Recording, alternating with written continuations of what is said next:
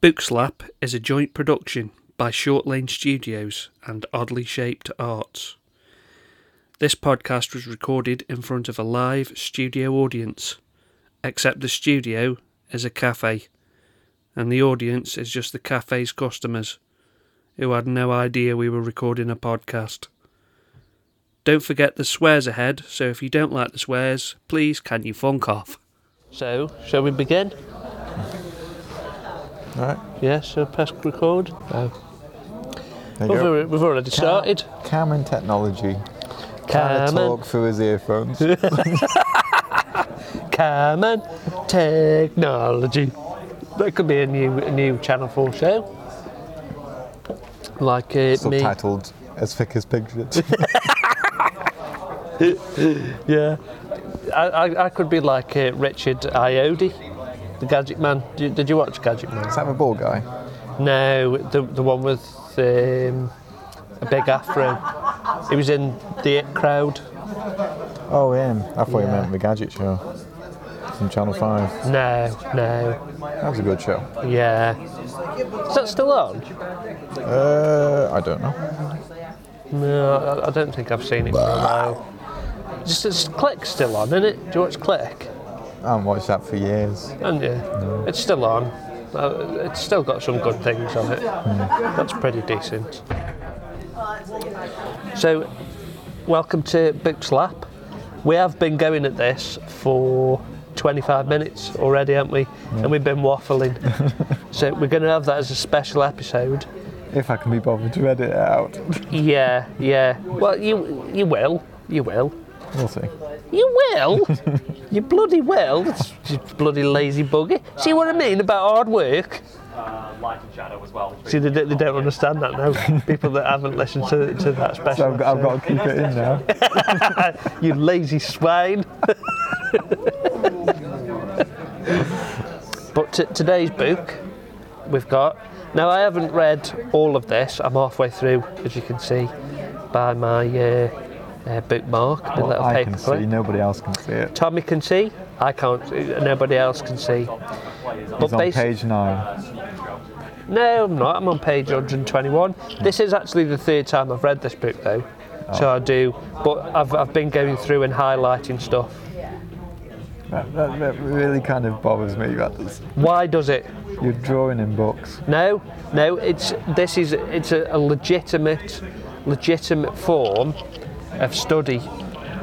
Writing in books is. I used to think the same thing, but then working at a university, working in a library, you see it's on everything, and then when you look into it and try and figure out whether it's acceptable or not, actually it's called marginalia. I think it's called graffiti. No, it's not graffiti. This is what we have notebooks for, so you can read books and then write the sentence how you want. No, this, I think marginalia makes a book more yours. It personalises the book. It shows that you've read and taken it in and understood it and taken things from it. Okay, if it's your own book, fine, but a library book? No, it's still just as legitimate. It's still just as legitimate, and there is actually a legitimate area of study where people just take old library books and look at the marginalia and piece together like what people have been looking for in the books. Because they have nothing better to do. Well, no, it's not. It'd be sort of like. It's no different than like archaeology. Yeah, it is kind of like an archaeology. It is. It's like Indiana Jones, but with glasses and highlighters. Yeah, and highlighters. Yeah, little pink highlighters. But if I did do that, it would annoy me so much if I went through half a book with a yellow highlighter, and then I got to the other half and I realised somebody's been using a yellow highlighter and highlighted stuff I don't need. Because then I'd be confused in a few weeks. Which ones did I highlight? There is that. Like, it is basically like first come, first serve. It's like if you're late, that's it.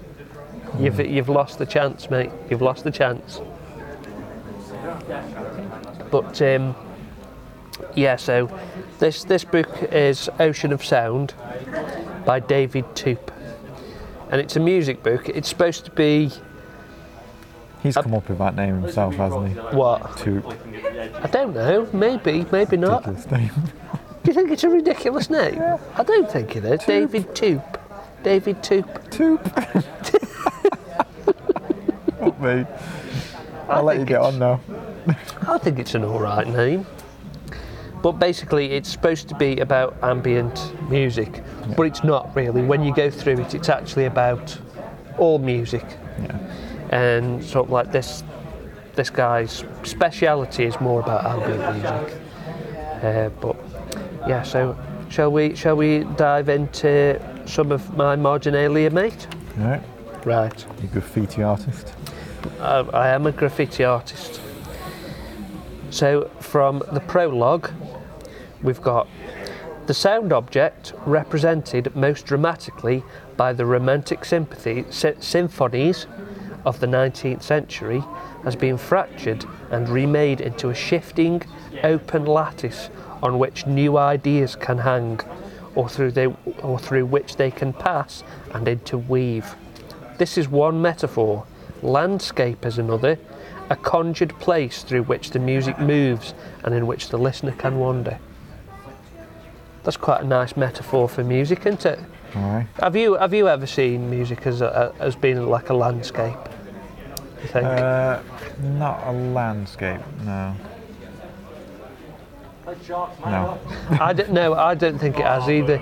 To me, like music is more about patterns.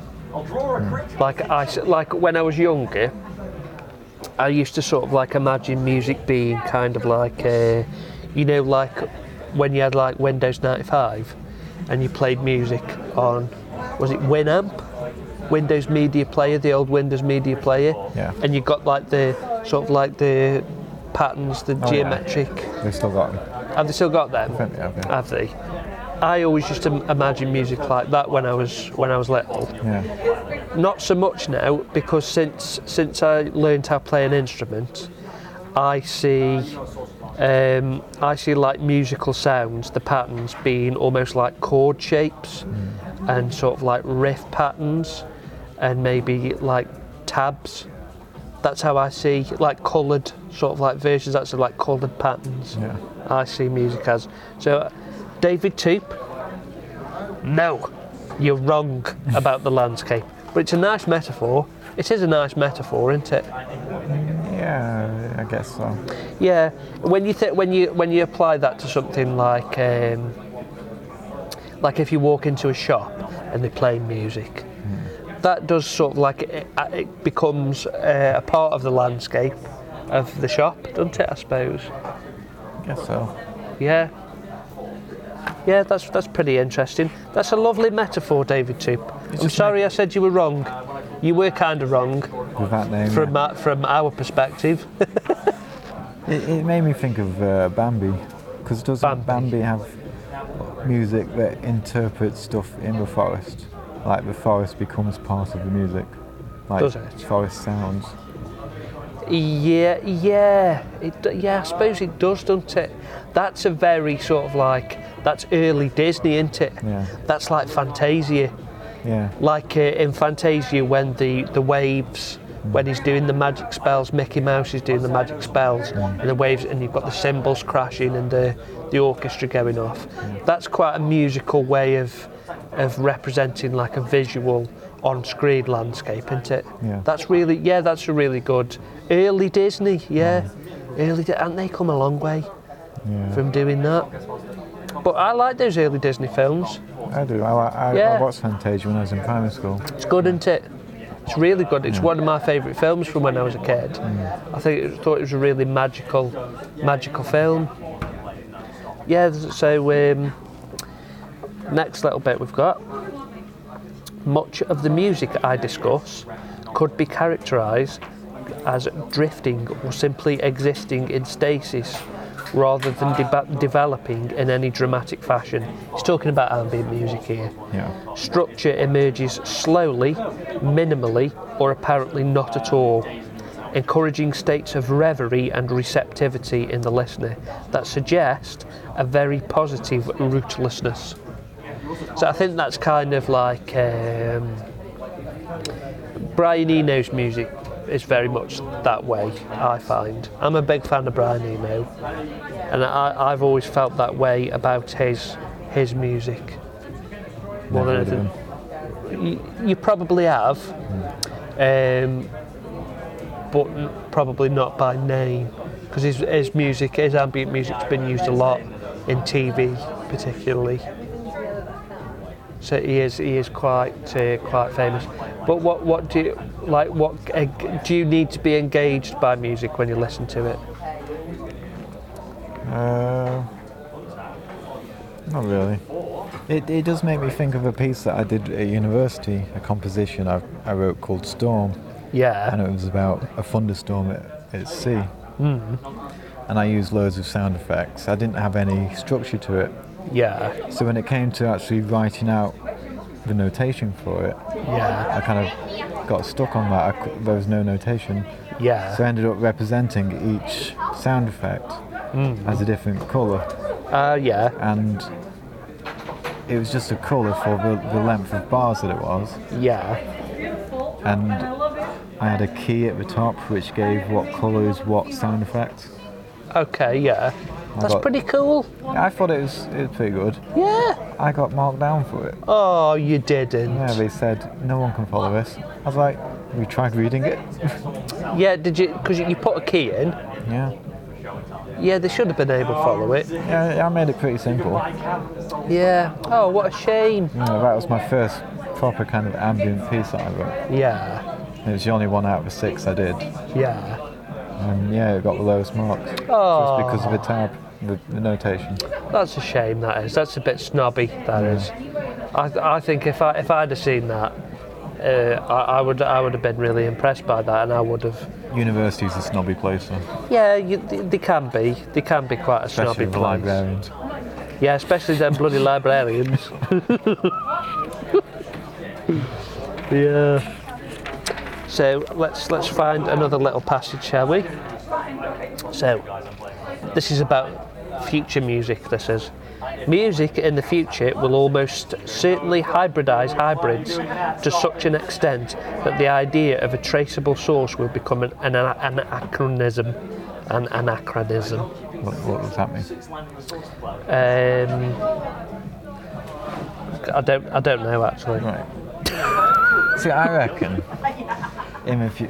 it's going to be extremely difficult to write a piece of music in the future, and not the distant future, the near future. How so?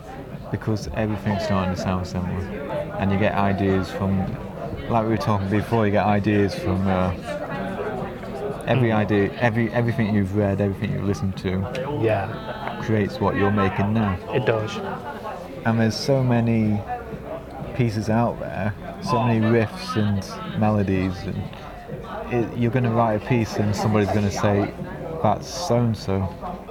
You're not going to be able to be that original anymore with music. Yeah, I think, hasn't that kind of like happened sort of like within subgenres of music though?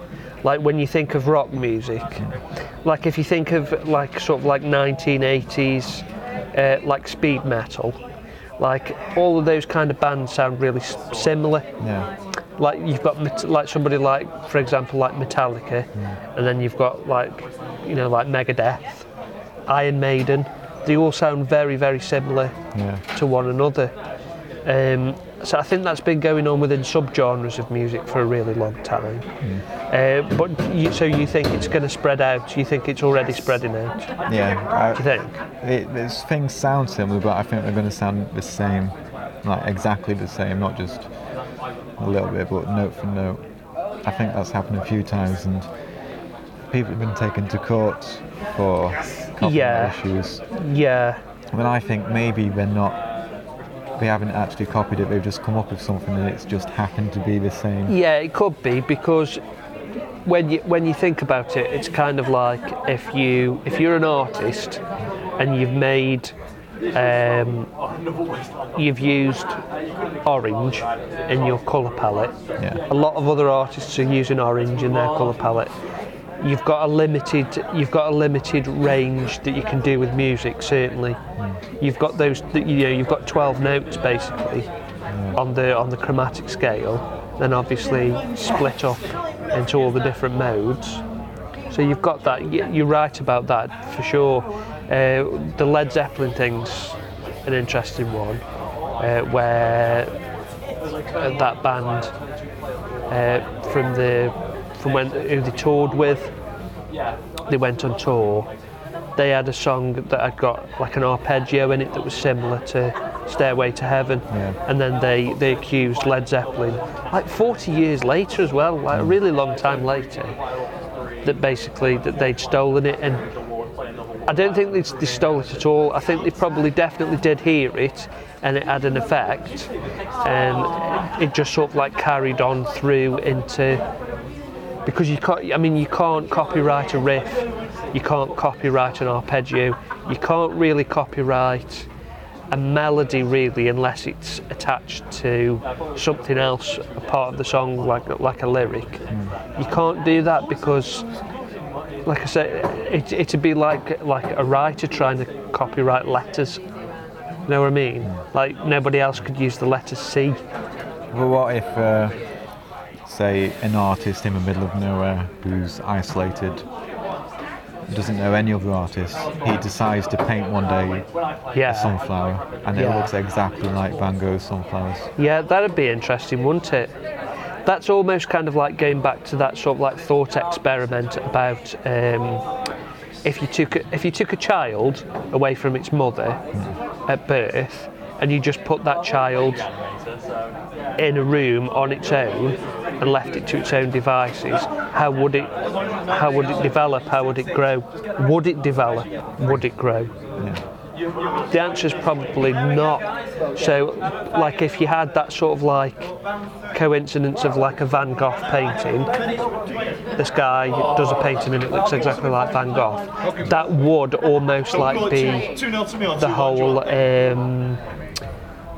the whole metaphor of sort of like if you put enough monkeys together with typewriters, one of them would eventually write Shakespeare. I think it would be closer to that sort of thing. Like it's not completely impossible, but the odds are quite large. Yeah. But I think music is going to be like that, not on a daily basis, but more frequently in the future. Do you think? Somebody's going to write a piece of music and somebody will say, actually that was done 20 years ago. Yeah, as sort of like as the volume of music increases as well. Because it is easier now to like make music and record music and get it out there, isn't it? Much easier. Like even compared to sort of like when we started out as musicians, like the only thing that we had was basically like mini disc players that we could record on. Now, if you've got an iPad, you can literally like make a whole album on an iPad. It's crazy how the technology's developed and got better over the years. And when you think about like distribution channels as well, like I use what's it called? Not a sponsor. Not a sponsor now, not a paid sponsor. But we're open to DistroKid. Sorry, what were you going to say? We're open to sponsors. We are open to sponsors. If anybody would like to, put a little jingle on. DistroKid. Yeah, if you want, put some money in his pockets, and we'll talk about your loads. Yeah, we'll say really nice things. Yeah. DistroKid, yeah. DistroKid. Hey, DistroKid, come on, give me money. That's very loud. Was it? It's all right. Nobody's looking at me. Everybody knows now. Everybody knows, mate. What about DistroKid or you? About DistroKid. we need money. Yeah, come on now. Come on now. Pay per click. Come on. I think the audience that we've reached deserves at least half of their profits. Yes, they do. Yeah.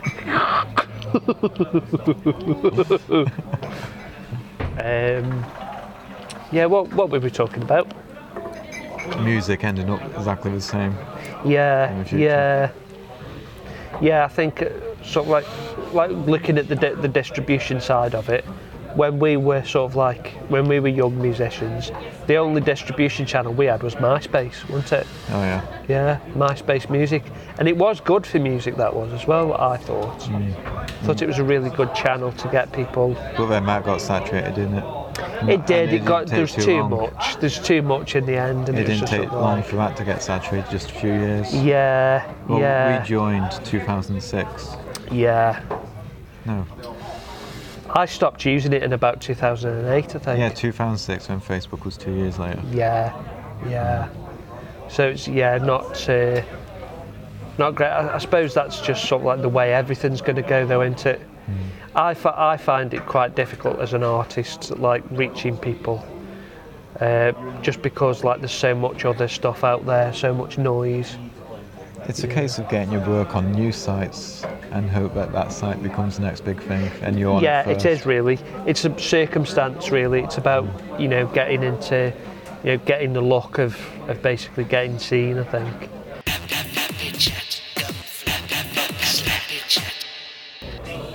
Yeah, so let's have a look through our little bookie wook.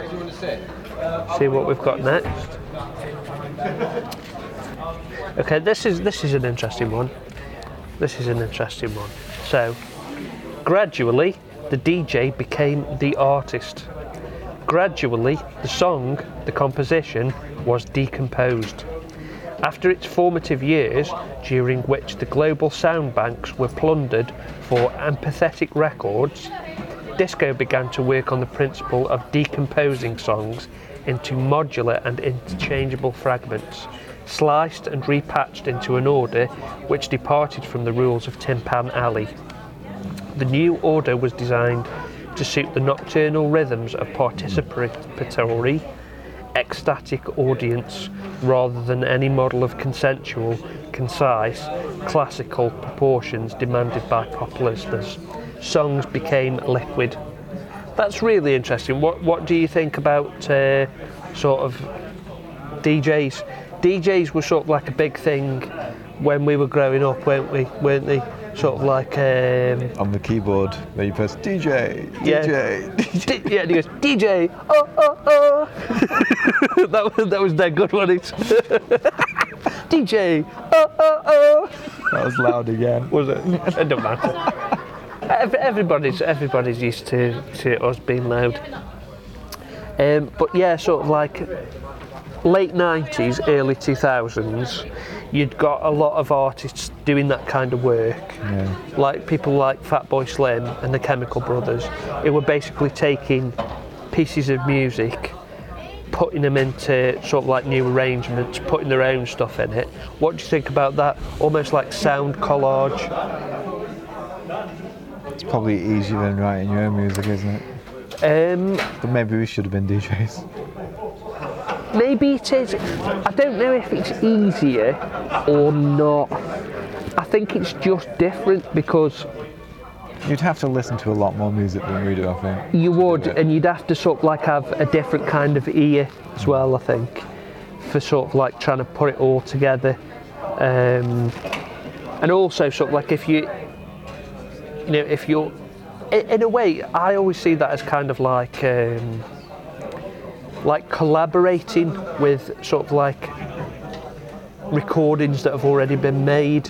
See what I mean? When you're putting your own stuff towards it and you're arranging it in new ways, you're doing that rather than sort of like just kind of like putting it all together. So I don't mind it as long as they've got consent from the people's work we're taking. Otherwise, you're just piggybacking off their success. Yeah. Sometimes that can definitely be the case. But I think, as a big fan of electronic music, because I like electronic music as well as rock music, I always find that a lot of people mix sort of DJing with electronic music. Sort of like if you make electronic music, you're a DJ and you're kind of cheating in a way, when actually what you're doing is, with electronic music, you are writing everything, you are recording everything. It's just in a different format to say like being in a band. So I've always been quite a bit annoyed by that sort of crossover, that confusion that's happened with some people, in some people's minds. That's a bit annoying. But did you like any of the DJs? None of them. I don't know. There's always a post that goes around on Facebook, and it's that DJ that looks like an idiot, long-haired. I can't remember his name. What song did he do? No idea. Is it? I want to say Scythe or Skype or Schism or I don't know. Skizzy Wizzy Wizzy blah blah. No idea what his name is, but he says he's like the master of the bass or something. And then below the pitch you got a bass guitarist saying, "Really?" On stage in front of thousands of people. I don't know who that is. Guitarist. I don't know who that is. You don't need to know who he is. He's a cunt. Is he? Yeah. He just presses play on a laptop and then dances around. Yeah, that's pretty shit when they do that. That's no good. Like that isn't performance. I don't think. I don't think he can get away with that. He does get away with it. Does he? Yeah. Yeah. It's a different kind of thing though, I suppose, isn't it? Sort of like whereas if sort of like we were going to a gig, we'd want to see the whole band playing the music and being almost sort of like being with the band, if you get what I mean. Yeah. In the same space. Whereas sort of like with that, a lot of people that go to that kind of gig just basically want to sort of get off the tits maybe and sort of like completely lose themselves in just the music and the crowd, and it's not really about the communal thing as much as it is sort of like getting lost. And a lot of audiences, especially pop, they're just idiots really. They go into a concert paying like £100 to listen to somebody pretend to sing to a CD. Yeah, lip syncing. Yeah, that's. I think that's naughty, and I think it's kind of like it's quite naive, like on the part of the person that's going to the gig, to allow that to happen. I think if less people went to those kind of gigs, less artists would do that, and they'd be forced to actually perform properly. So this is going away from music. This is. But it's really cool little bit that I enjoyed. Mountains, stars, satellites and space travel, weightlessness and computers, an escape from the body.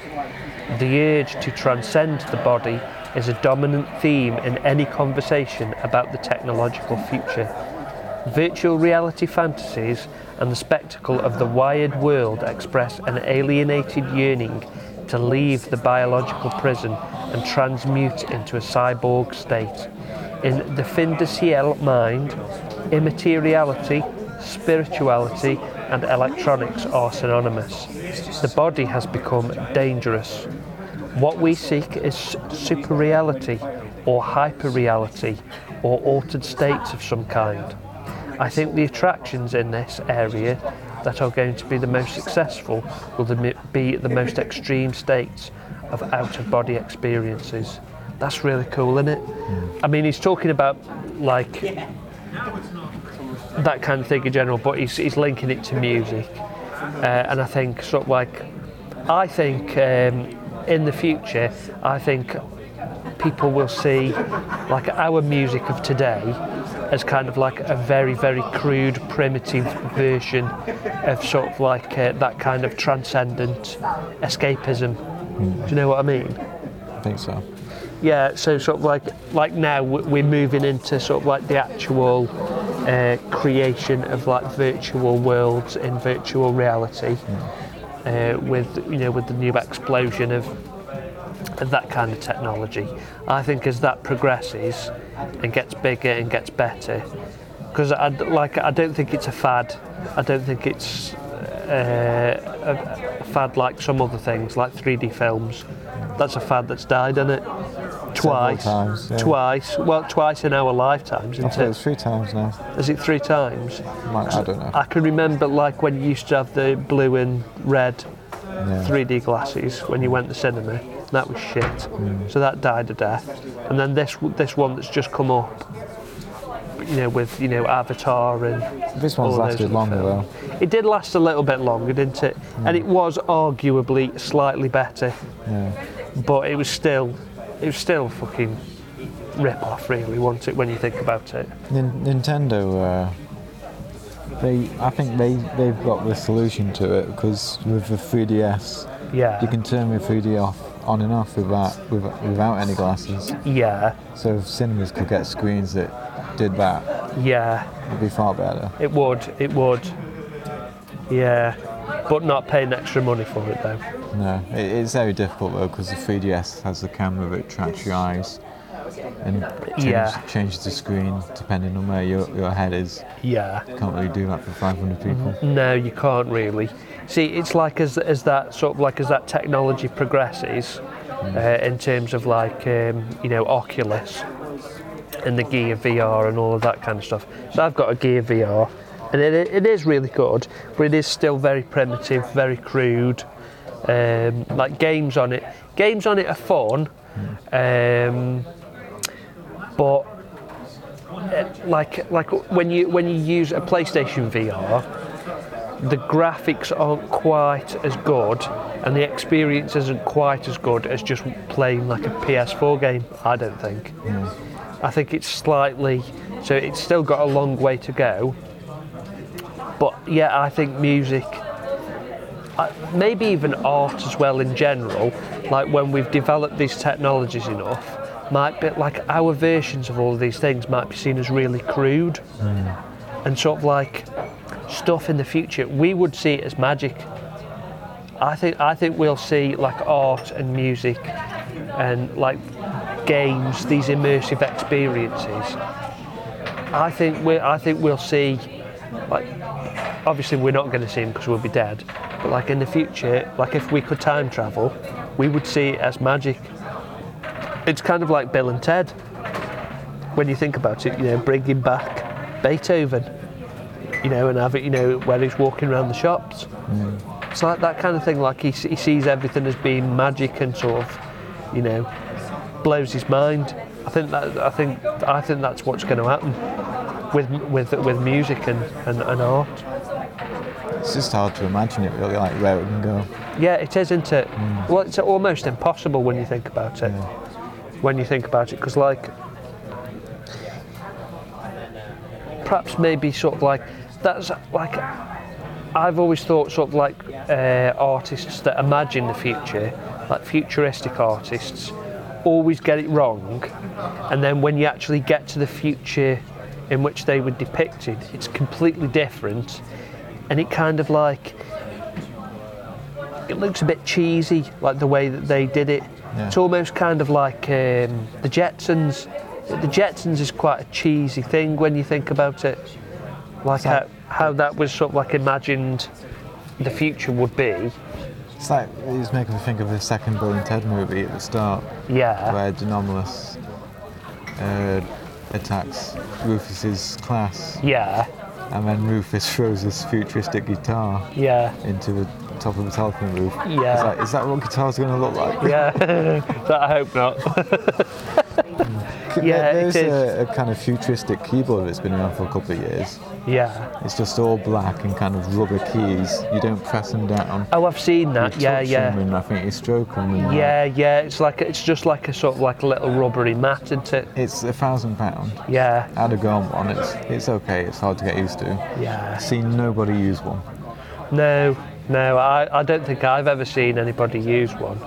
There's a Bjork uses a really cool instrument called a reactable, and it's basically like a table that's got a load of cameras set up around it, and you've got sort of like these pieces, like little pieces that you put on the table, and the camera tracks the motion and the position of the pieces and reacts to it, and then creates music from it. That's really cool. That's a really cool futuristic looking. It sounds like more hassle than a drum kit, though. There's a lot of parts. There is a lot of parts to it, but it is a really cool thing. And I think they made an app that you can get as well for like iPad that you can use like a similar sort of thing, which is really good. It's kind of like modular synthesis. I suppose it is modular synthesis in a way, but that's really cool. That's really cool. Do you reckon you could invent some new notes? Instead of going up to G, have some I and H.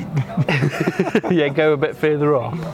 Well, sort of like when you think of like diatonic music, isn't that sort of like what that is?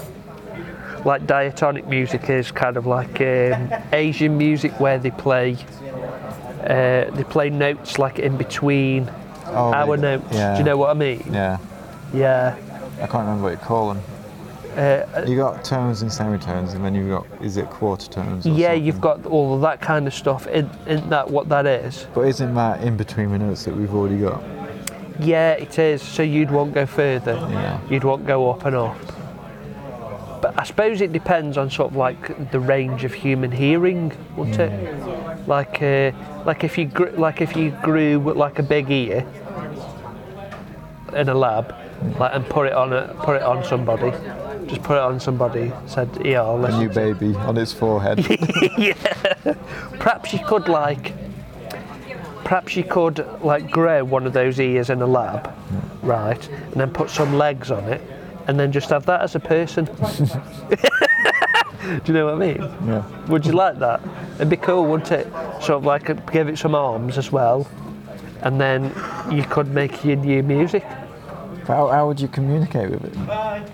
You could talk to it. It couldn't do anything to you, unless you wouldn't even be able to teach it sign language.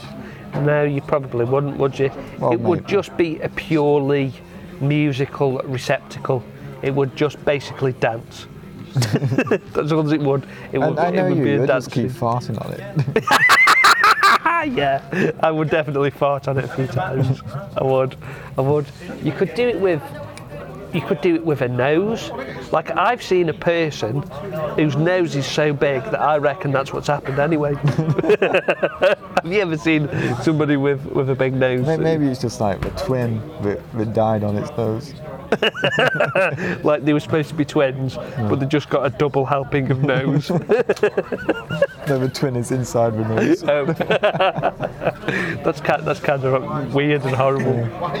But yeah, I suppose you could do that, couldn't you? You could have your own little ear baby, or nose baby, or even if you wanted, bollock baby.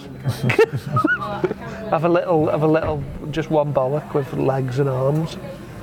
And then just squeeze it every now and again. And it's like a slug, but when it walks around, it leaves sperm everywhere. Oh, that is bad. That's really bad. A little bit of jizz.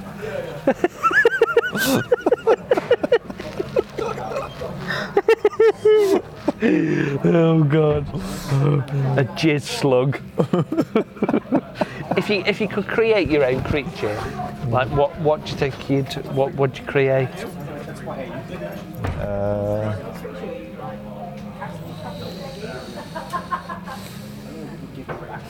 I've no idea. Would you? I thought you were going to go straight into dragons. I was thinking dragons. Yeah. I was thinking you were going to have like a fire-breathing horse or something. Arse. yeah, just an horse. No, that's an ass blaster from Tremors. Is it? You know what Tremors is? Yeah. The Tremors, they start off as... how do they start off? Because in the first movie, you've just got the tremor. Mm-hmm. And then in the second movie, you find out that they open up and they got 3 ass blasters inside them. Right. They're called ass blasters because they've got 2 chemicals that connect and make the ass into like a rocket so they can fly up. Oh, right. And then they have an egg. And the whole process starts again. Yeah. That's its life cycle. Oh, I see. Yeah. So ass blasters have already been taken. They've already been done. Yeah. Right. Fire-breathing horses. Tick. Take that one off. I think I would probably... I'd have something that flies. It'd be good if you could have just sort of like a genital that could fly. Just like a flying genital. You know what I mean? Like a massive horse dick. yeah, like a unicorn dick. So like a dick, right, with wings on the back, with some bollocks as well. We'll give you some bollocks, right, and some like little bird feet. Yeah. Has it got a horn at the end? On the tip? Yes, it's got a horn. Yeah, of course it has. That's going to hurt. Well, it could be like it could be detachable, or it could work the same way as. Is it a wasp that if it stings you, it comes out and it has to grow again? Or is that a bee sting that comes out and it dies?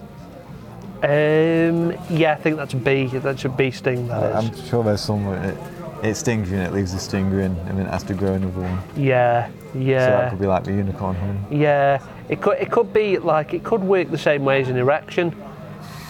You know, sort of like when the actual penisy bit is flaccid, that bit's erect. And it can't fly. But then when the penis becomes erect, that goes floppy, and it's added pleasure. Perhaps that's what it is.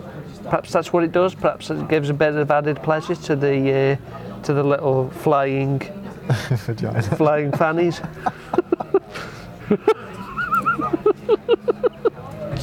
Oh, we've gone a long way from music. We have, haven't we? We've gone a lot, really.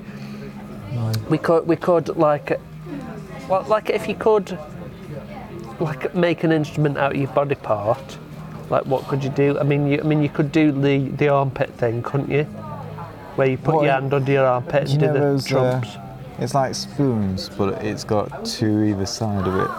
So it's like it looks like a spoon, but it's got two other spoons. Oh, like a clacker sort of thing. A clacker, yeah. Yeah. You could make one of those out of your kneecaps. You could, couldn't you? Yeah. Yeah, you could do one of those. I mean, you have to rip your kneecap off. Yeah, I wouldn't like that. I don't think I'd like that. And you can use the rib for the handle. Yeah. I was thinking more of like leaving your body parts on. Right. Like I suppose you could sort of like make make a nose whistle. No, how good would that be? I want toes that can sing. Oh, that's so creepy. Oh, that's so creepy. Oh, can you remember like there used to be like this advert on when we were kids where you sort of like see like somebody's like filmed an upside down chin. Oh yeah, do you remember that? Like on Red Dwarf as well, yeah. Yeah, oh, I hated that. That's what I just imagined when you talked about the singing toes. Well, an upside down mouth chin man. What it made me think of is, Doctor Strange when that woman, the Master, sends him into like other dimensions the first time. Yeah. Before he gets kicked out. Yeah. One of the dimensions is where his fingers start growing. Oh, they do, don't they? Yeah. That's horrible. You could have your hands grow other hands and then have an entire orchestra, mini orchestra. Yeah, you could, couldn't you? Yeah. That'd be great, that With would. singing toes. Yeah, oh, that'd be cracking, wouldn't it? Yeah. That'd be really good. Then you could have a nose whistle. I'm quite adamant about this nose whistle. I want this nose whistle in my band. Right. You could sort of like if you poked holes in your nose on one side. Make it into an ocarina. Yeah. yeah. Sort of like, and then sort of like put your finger on your other side of your nose, and then use your finger for play the notes where the holes are. Yeah. And what about when you close your eyes, like you're blinking? Yeah. Makes it sound like a cymbal.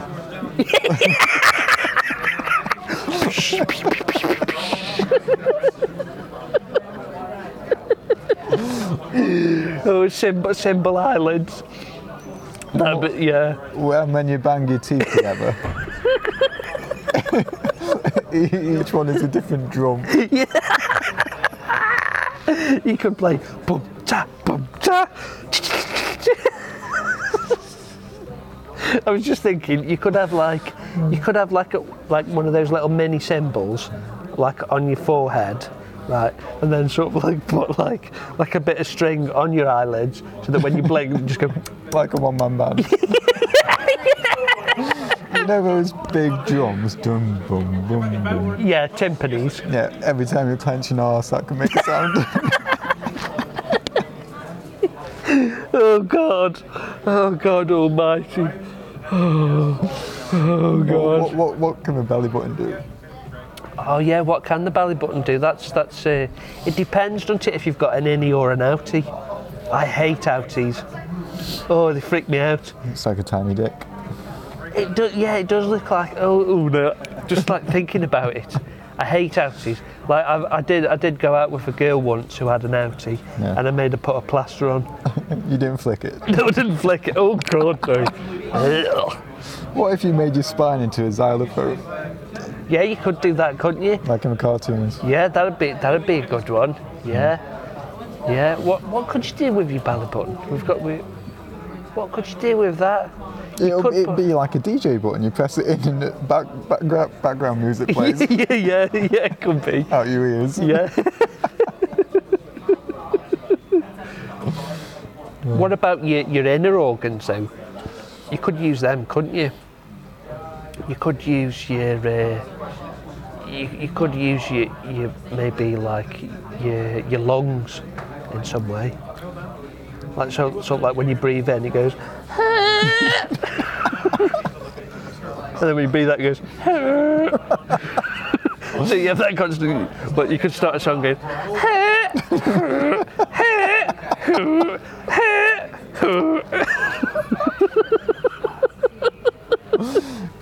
Your intestines could be a didgeridoo.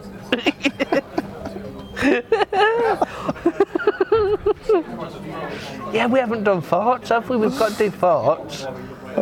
Yeah, you got to do farts. Like you could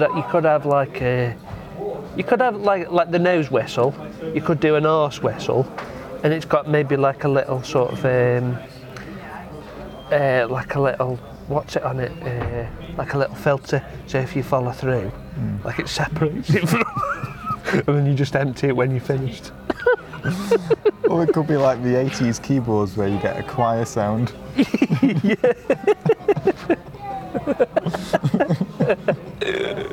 Oh God Almighty! Oh, I don't think any of these instruments are going to be sold in Music Mania anytime soon, mate.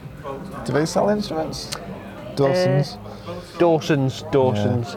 It used to be Music Mania, didn't it? No, that was a place with just CDs. Where you could take your own CDs and sell them. Yeah, it was once. What did that used to be called then? It was Music Zone. That was it. It was Music Zone before it was Dawson's. Yeah, so we could do a lot with instruments, couldn't we? If you like could put together your own like dream band of famous people, who would you have?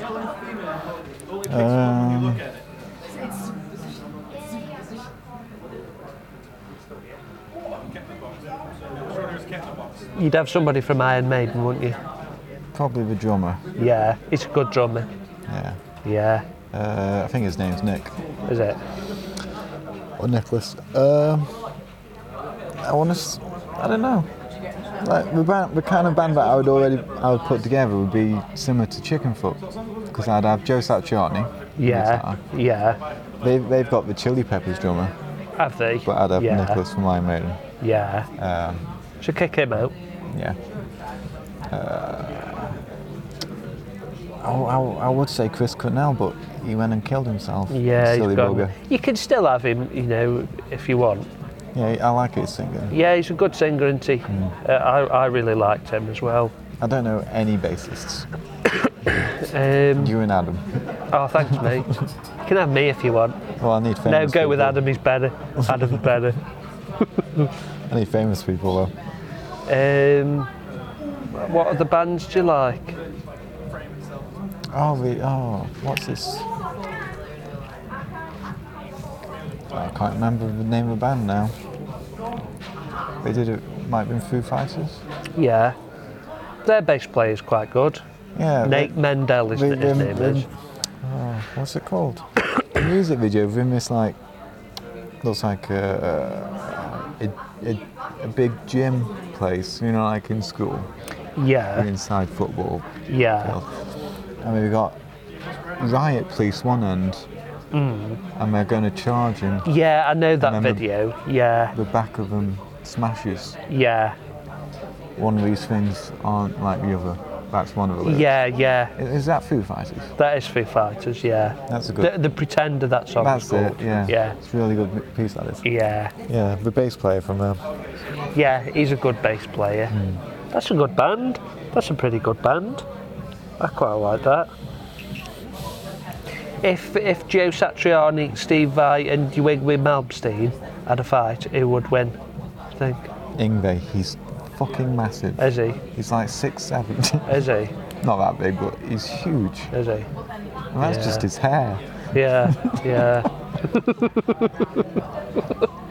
The hair on his head, not his pubes. It's probably the same thing. Actually, it probably goes under his arse, up his back, and then down his forehead. Like all one piece of hair. Yeah. He's actually cracking, bald. wouldn't it? That'd be cracking if you could do that. Like if you were a bald man and you just decided you were going to grow your pubes. Do pubes have a... The ultimate comb over.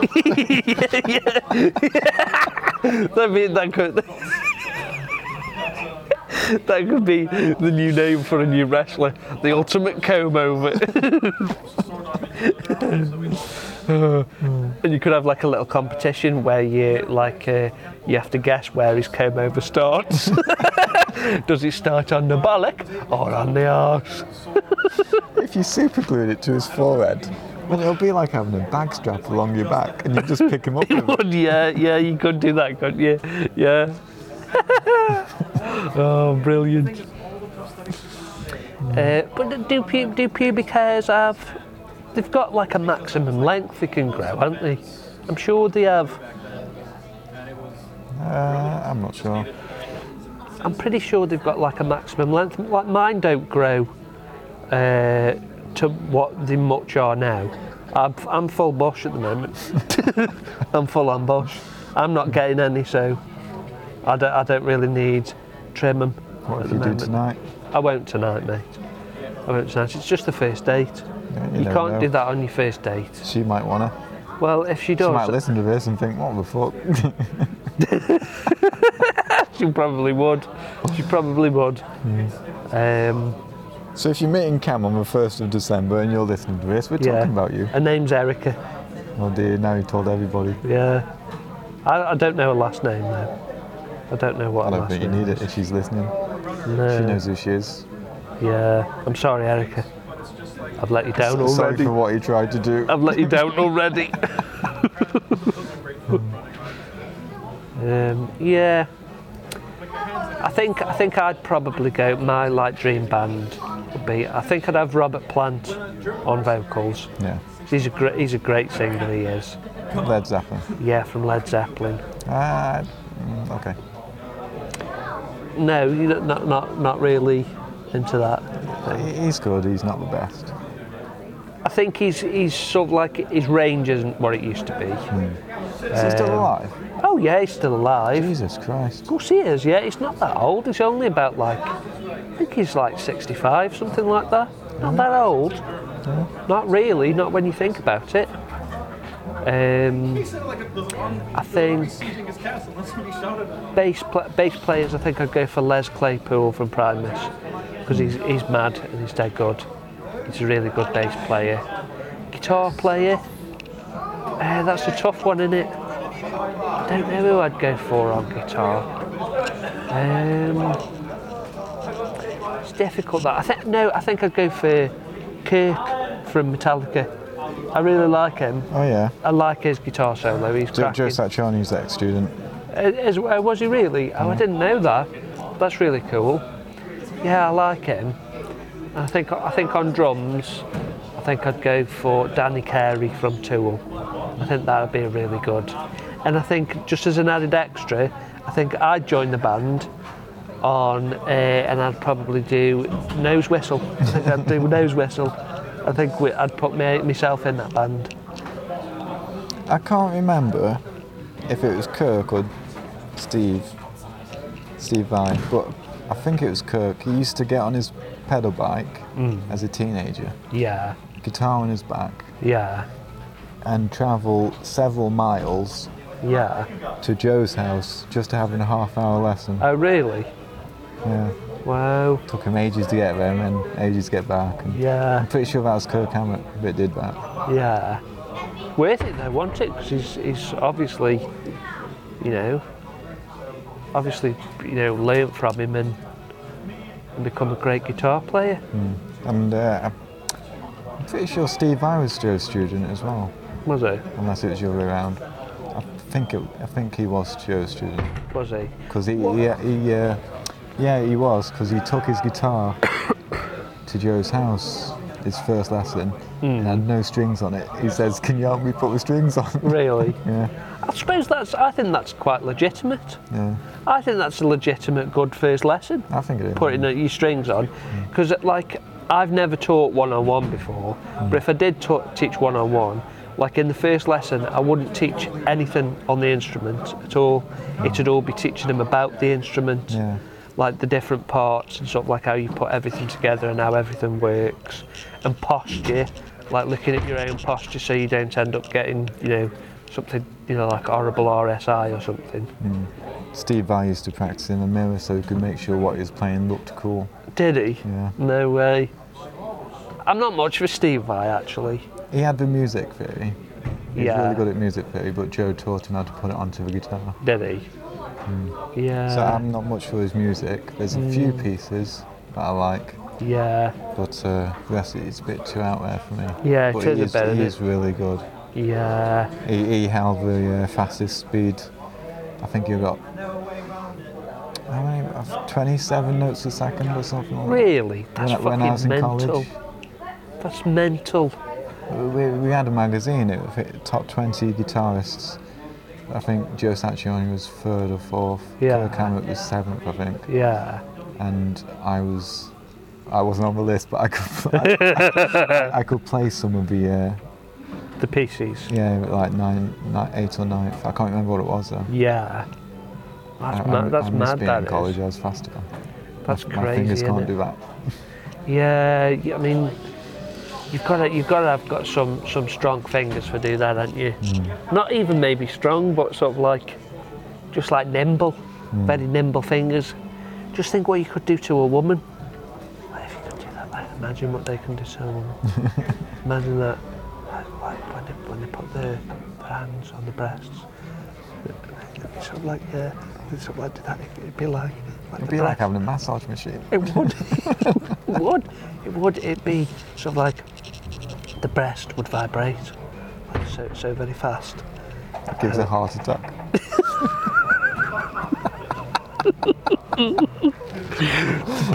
The breast could She had a vibrate. stroke. The breast could vibrate so very strongly. She should stop.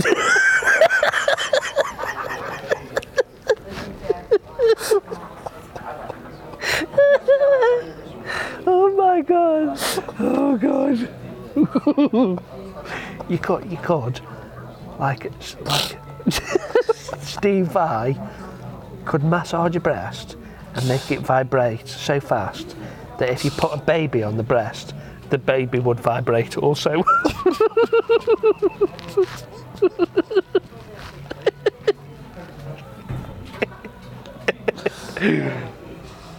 And if you did it on the arse, like when It'll send all the food back through her mouth.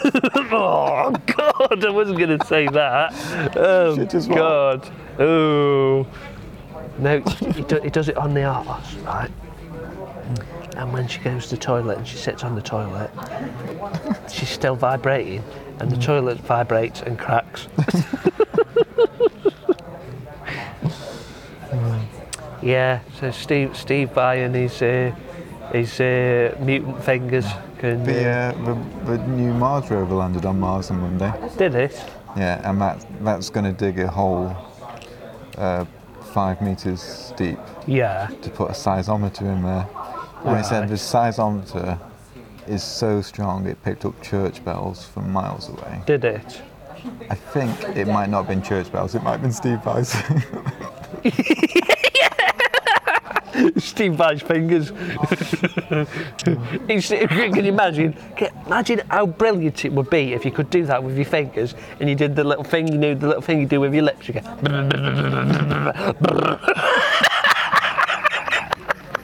You go. Your lips have come off. That's quite loud. Oh, nobody's looking. Everybody's quite nice and calm and relaxed. Do you reckon he gets a lot of lady attention? That's your wife. Happy wife, happy life. Has he? Is that what he's got? Maybe. Yeah. Unless he's had a stroke. Yeah. See, she must be happy then. Like if he can do that with his fingers. Yeah. Like, you know. I mean, we could go further, and you know, start talking about, you know, him massaging her labia. if he's having a go on the labia. Yeah, but he'll massage it back fast. He's still in bed a week later. That is actually the same thing as doing the lips. Isn't it? Only if she's sideways.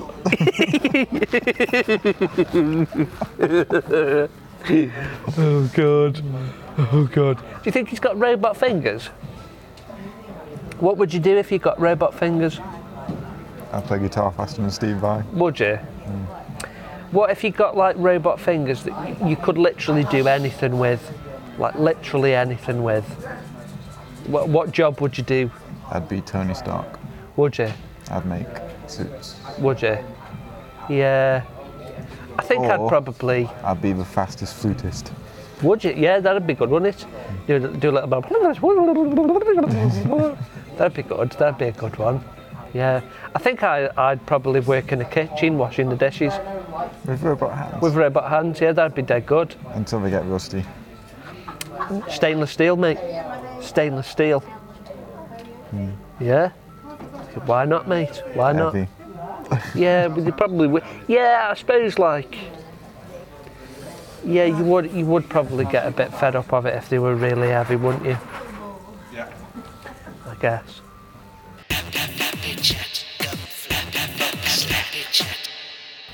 Shall we have one more little bit from Are we the going booth? back to music now?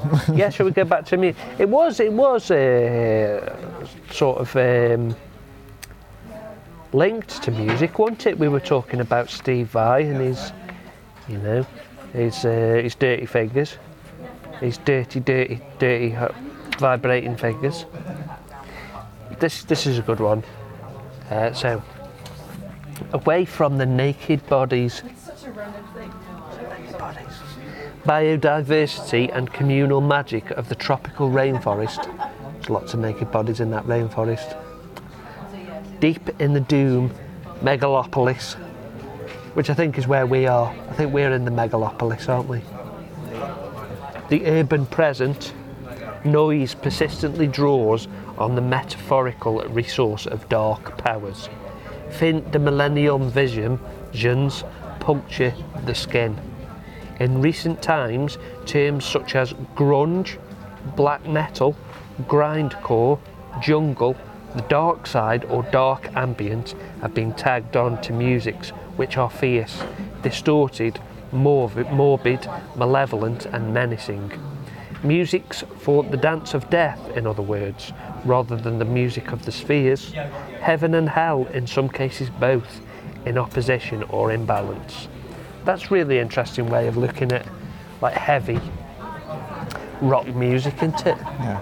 Because a lot of that kind of stuff. What do you think of like the really like extreme heavy music like death metal?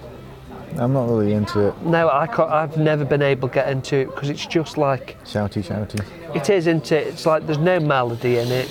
You can't really relate to that. Like I don't understand like how people that like that kind of music relate to it. It's hard to imagine, isn't it?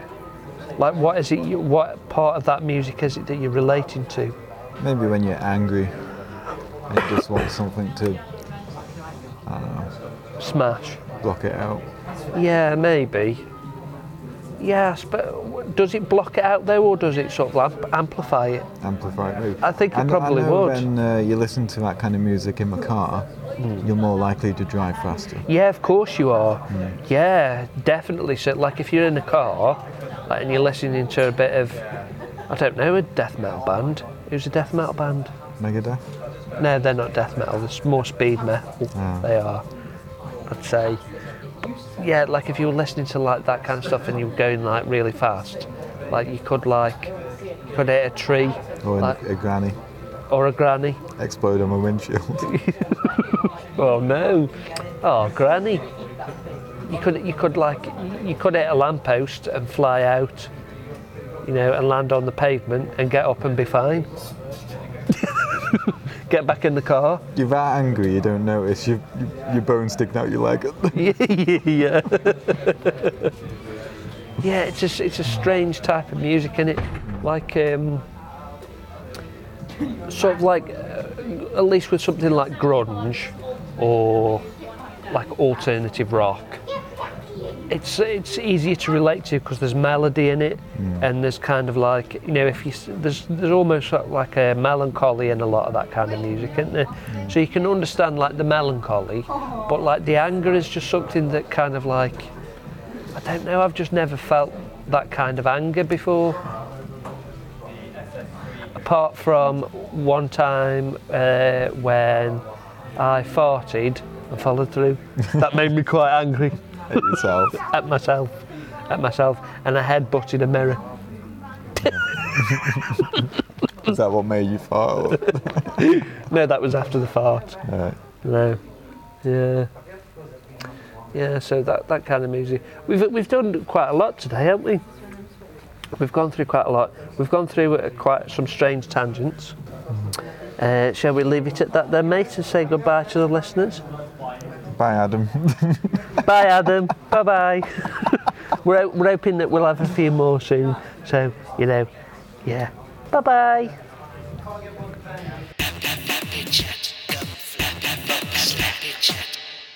This episode of Book Slap was a joint production by Short Lane Studios and Oddly Shaped Hearts.